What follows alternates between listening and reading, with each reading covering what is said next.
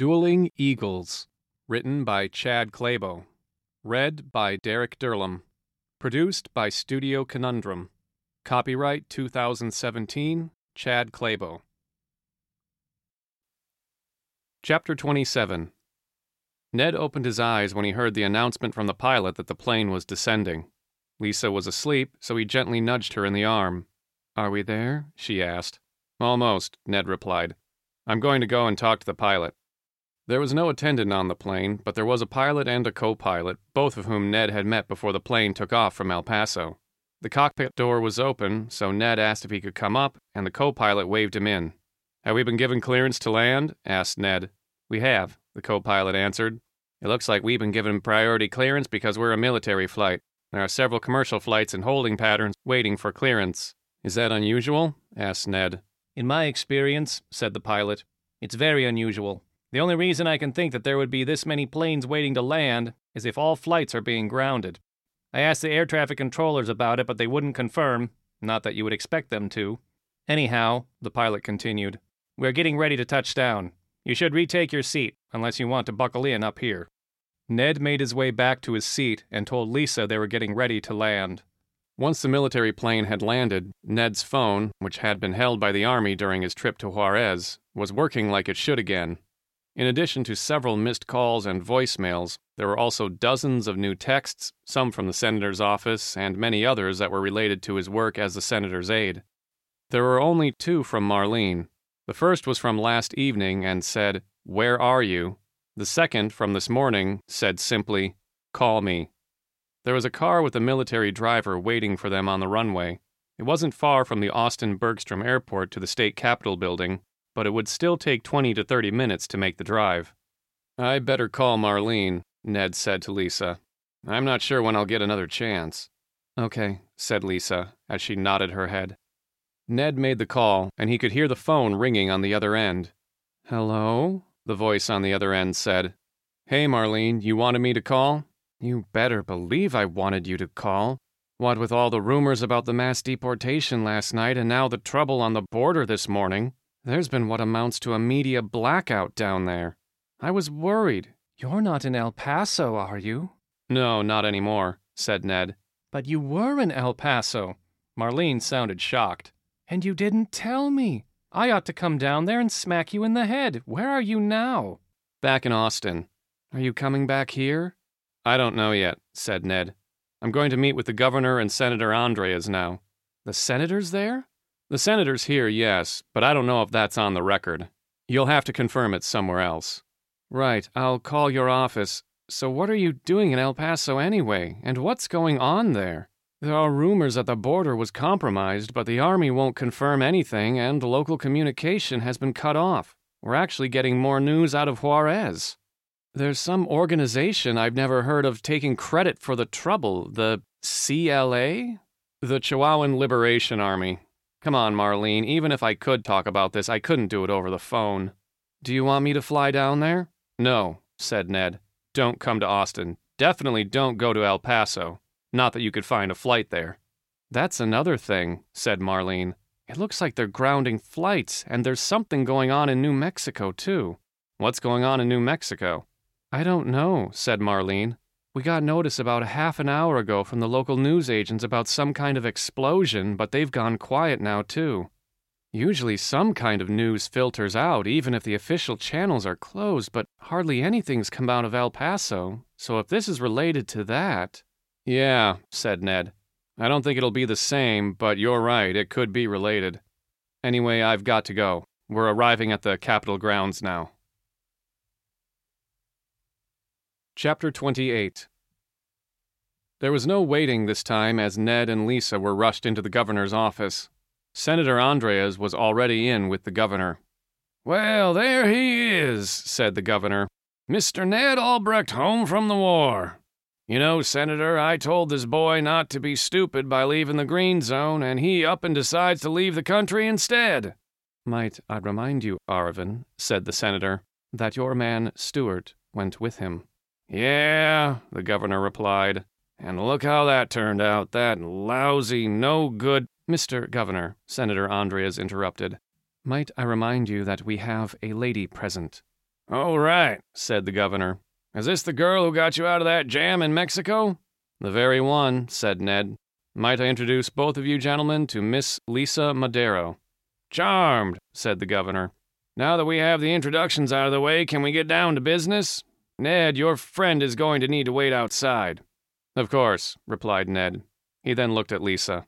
"I'll wait outside," she said, and turned around and walked out through the still open door before the governor's secretary closed it behind her. "So why'd you bring her here anyway?" the governor asked. "She's undocumented."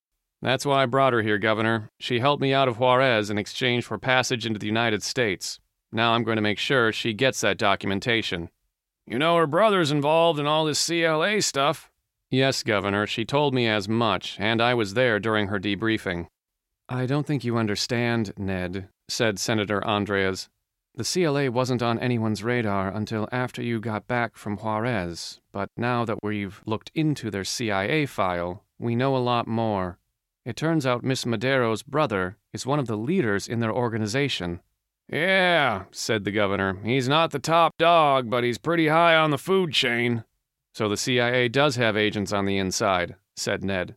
"Not exactly," replied the senator. "The agents in Juárez were working with informants on the inside, but everything's gone dark since last night. We think the Chihuahuans might have hit the CIA office in Juárez." "I heard there was something going on in New Mexico, too," said Ned. "Do we know what that's about?" "That," said Senator Andreas, "is why we started grounding planes. Who knows how far these terrorist attacks are going to go." "What attacks, Senator? What's happened in New Mexico?" "The CLA blew up the Elephant Butt Dam," said the governor. "They blew up the Elephant Butt Dam?" asked Ned. "That's what I said," replied the governor. "The bastards blew up the stinking dam." "It looks like that was their plan from the beginning." Senator Andreas looked at Ned. "Control the dams in El Paso, then destroy the Elephant Butt Dam. The water released from the reservoir will flood their dried-out farms with irrigation water. It's subtle politics for sure, but the issue of water rights is one that a lot of people will get behind, especially during a drought." "You think they're playing politics?" asked Ned. "You can't build an army without playing some politics," said the governor. "Before there was General Washington, there was the Continental Congress." "But aren't there other dams along the way to El Paso?" asked Ned. "And won't the water flood every town along the way?" "The city of Truth or Consequences, New Mexico, sits below the dam and has already been destroyed. There are dozens dead, hundreds missing. With all the water, the Rio Grande is completely flooding all its banks and even cutting new paths along the way, and every town in its path is in danger. We've already ordered some evacuations, and the president will be addressing Congress soon. There's one more major reservoir downstream, but it's expected to fail once the water from the Elephant Butt gets there." "How long until that happens?" Senator Andreas looked at his watch. "Probably less than an hour. After that, the water will pick up speed again for a while. There are other dams downstream, but they're only irrigation dams, and the water's expected to run over them. We're not sure if it can be contained through Las Cruces, so that entire city may need to be evacuated, even though it's not expected to be terribly destructive at that point. Probably survivable." "When will it get to El Paso?" asked Ned. "The water won't get to El Paso until later this evening, maybe around 9 o'clock.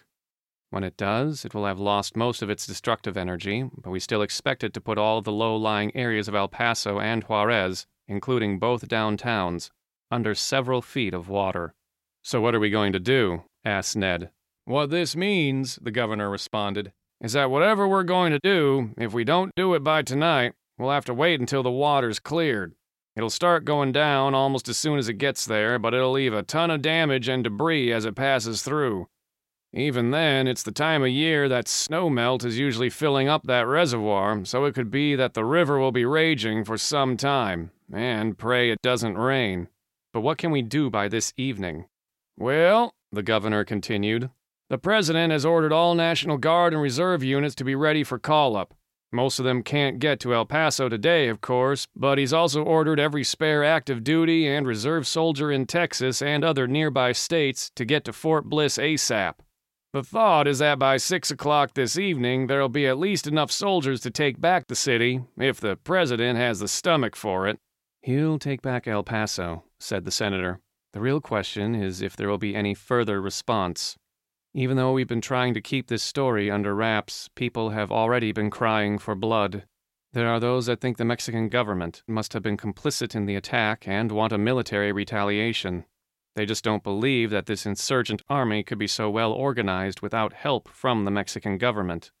But Mexico City would never be involved in something like this, said Ned. Of course not, said the governor. They've got less spine than the fools in Washington. He looked at the senator, then back to Ned. Present company excepted, of course. Of course, said the senator. You said that the president will be addressing Congress, said Ned. Do you know what he's going to say? Not exactly, answered the senator. But we do know he'll be asking for congressional approval for whatever military response he has planned. He has the authority to defend the country from attack, which is why I'm certain he will retake El Paso. But he's on shaky legal ground if he decides to take the military across the border into Mexico without congressional approval. He doesn't need approval for a legitimate counterstrike, the governor interjected. There's also the question of how the international community will respond to any retaliation against Mexico. There's a certain school of thought that any use of force resolution won't be enough to make the important international players happy. We're Mexico's biggest trading partner, but there are still other nations that will work on behalf of Mexico's interests. That's all a bunch of hooey nonsense, said the governor. We're talking about the invasion of a major American city here. There hasn't been anything like this since the bombing of Pearl Harbor, and you have to go all the way back to the 1800s to find a bona fide invasion force. Regardless, said the senator, we won't know exactly what the president will say to Congress until it happens. We won't have to wait long, though. He's making his address at 2 o'clock. Ned checked his watch. It was 1:15. Just then, the phone on the governor's desk rang. Yes, the governor said into the phone. What? A video? Okay, come on in and bring that girl with you. Janine says there's some kind of video we need to see. She's got it queued up to play on the monitor here. There was a television monitor hanging on the wall opposite the governor's desk. The secretary came into the room, and Lisa followed behind her. This video was uploaded an hour ago, said the governor's secretary, but it's already been watched thousands of times. I just got a notice from the president's staff that you should watch it immediately. The three men stood around the television as the video started. Jack Stewart was on the screen. Ned recognized the setting as the courtroom from his farce of a trial by the Chihuahuan Liberation Army. There was a man on the witness stand that Ned didn't recognize. Ned Albrecht, said Jack to the man on the witness stand. You stand accused on behalf of your government, the United States of America, of stealing Chihuahuan land, terrorizing the Chihuahuan people, and illegally regulating the flow of water into the city of Ciudad Juárez. How do you plead? Chapter 29. The trial in the video went on more or less in the same fashion as the one that Ned had taken part in. It looked like they found someone else to play the part of Ned and reshot the entire proceedings. It certainly wasn't word for word the same as the first trial, but the broad strokes were all there, and it was probably even more effective to have the defendant in on the production. After the video, a man who identified himself as the supreme leader of the CLA took credit for both the invasion of El Paso and the destruction of the Elephant Butte Dam. The video was only about 20 minutes long, even though Ned's trial had lasted nearly an hour. So they either didn't shoot nearly as much footage, thought Ned, or they did a crackerjack job of editing the video for time. I guess it didn't do very much good to retrieve the video files after all, said Ned, looking over at Lisa. At least it's not your face on the witness stand, said the senator. It will be a lot easier to discredit this way. The governor's secretary turned the television to a network news feed of the Capitol building in Washington, D.C.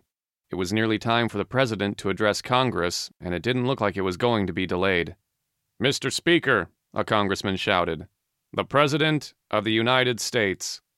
There was clapping and cheering that lasted for several minutes as the president made his way to the podium. Congressmen, senators, my fellow Americans. At approximately 5 o'clock this morning Mountain Time, the border between the Mexican city of Juárez and the American city of El Paso was overrun by a Mexican insurgent group that calls itself the Chihuahuan Liberation Army. This group then proceeded to invade El Paso and now occupies much of the city. This same group is also responsible for the destruction of the Elephant Butte Dam in New Mexico and the still growing number of American dead related to both of these events. In 1941, the last time an American city was attacked by a governmental foreign power, President Roosevelt called it a day that will live in infamy because of the unprovoked and dastardly nature of the attack by the lawful government of a foreign power. Today's attack varies from that one in that the official government of Mexico did not approve of or aid in this invasion. Therefore, we cannot hold the government of Mexico responsible for this reprehensible attack. We can, however, hold the government of Mexico liable for failing to control its citizenry in relation to our border in El Paso. It is our responsibility to keep our border secure, but it is also Mexico's responsibility to control its own population so that it cannot engage in acts of war upon its neighbors. And make no mistake, this is an act of war. This is an invasion of the United States by a foreign army, and we must respond in kind if we are to maintain the justice and domestic tranquility that is outlined in the preamble of our Constitution. Under the authority granted to me by the United States Constitution as Supreme Commander of the Armed Forces, I will be retaking the city of El Paso and pressing into Juárez to eliminate the threat of this so-called Liberation Army. We cannot abide the threat of invasion along our southern border, and we will make it secure once more. I will once again reiterate, it was Mexico's responsibility to ensure that its citizens did not wage war upon the United States of America. For their government to have failed so spectacularly in this manner is for Mexico to have failed as a state. I ask that Congress declare war on the United Mexican States until such time as Mexico is once again able to properly govern its citizenry.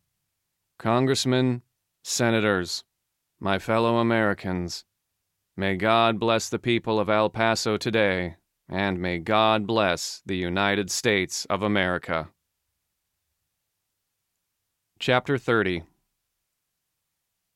Well, that was dramatic, said Governor Foster. Governor. Yes, Janine? The President's office would like to set up a teleconference with Mr. Albrecht. Set it up, we'll take it here. Actually, sir, the President would like a private meeting with Mr. Albrecht and Miss Madero. Oh, okay. The governor looked around the room. They can still use my office. I'm past due for a lunch break anyway. Join me, Senator? I take it we're not going too far? Just the cafeteria dining room downstairs. Sounds delightful. The senator then looked at Ned. I'll talk to you later. The senator then followed the governor out of the office and toward the elevator. Ned and Lisa had continued to watch the coverage of the president's speech. He slowly made it out of the congressional hall, shaking many hands along the way. It was about 10 minutes later that the teleconference call came through. Mr. Albrecht, the president said, I'm sorry I never got a chance to meet you in Washington. We haven't met, have we, Ned? Can I call you Ned, by the way? Absolutely, Mr. President, and I believe we shook hands at one of the senator's fundraisers, but that was about it. Oh yeah, that time in Dallas, of course. And you're Miss Madero. I've got to tell you something. I really hope the two of you can help me out here. Anything we can do, Mr. President. Good. You know, I've got half my staff telling me I'm off my rocker calling you two right now. I've got a dozen world leaders waiting to talk to me. Let 'em wait, that's what I say. They just want to tell me I'm being a bully to Mexico. What about you, Miss Madero? Do you think I'm being a bully to Mexico? Well, they did attack first. See, said the president. Even the Mexican girl understands. But that's not to say they weren't provoked by a lot of your government's policies, Lisa added quickly. Yes, I know, said the president. No one could have foreseen how hard the deportation program was going to hit the Mexican economy, and this drought isn't making life any easier for anybody. But that's all water under the bridge now. No pun intended. What we need to do now is address the current crisis and stabilize the whole situation. That's where I need your help, the both of you. This Chihuahuan Liberation Army of yours is practically hanging themselves, what with their claiming of responsibility for the destruction of these dams. It's not enough for them to attack El Paso, but they've got to go and destroy our infrastructure too. Still, it would be helpful if we could capture one of their leaders, someone we could use to put their organization on trial. Like they put Ned on trial in Mexico? Lisa stared coldly at the president. Kind of, said the president. Same ends, but we'll use different means. It will be a fair trial, and we won't make any one individual answer for the crimes of the CLA. We'll put the individuals on trial, if necessary, and we'll use the individuals as witnesses in a trial against the CLA, if it's politically expedient, that is. So you want to capture someone, said Ned. But who is it exactly, Mr. President, that you want to capture, and how can we help? Well, there's the thing, Ned. We would love to have their supreme leader, and of course Jack Stewart would be a great catch. But if we could turn one of their leaders to our side, that would be even better. And since Miss Madero's brother is in a prime position, we would like the two of you to head back into Juárez, ahead of the counter-invasion force, and see if you can't convince him to come along quietly. You want us to go back into Juárez now, alone? Lisa didn't look like she was warming to the president at all. Well, we could send a military group with you, or a CIA handler, that's up to you two. But I thought you might just want to travel light and lean. I read the reports about how you escaped back into El Paso. The two of you worked well together, and that might be the best way to go back in. No, said Lisa. I'm not going back. Don't make up your mind too soon now. Mr. President, Ned interrupted. I will serve at your pleasure, but you can't expect the same from Miss Madero. She risked her life helping me get out of Juárez so that she could escape what that city has become. I know that, Ned, and I'm not going to force her to go. I won't even make any veiled threats about imprisonment or deportation. She's here, she helped us out, and she can stay. What I'm offering you, Miss Madero, the president continued, is a presidential order that declares you a citizen of the United States and gives you a government pension. The pension isn't extravagant, but it's enough so that you could pursue what you want to do without having to worry about your basic expenses. So what do you want, Miss Madero? You could struggle with years of paperwork to maintain a resident visa, or you could go through the tedious process of naturalization, or you could have it all right now. I have the order here in front of me. One stroke of my pen, and you're a citizen of the world. All you have to do is say yes. Dueling Eagles, written by Chad Clabo. Read by Derek Durlam. Produced by Studio Conundrum. Copyright 2017, Chad Clabo.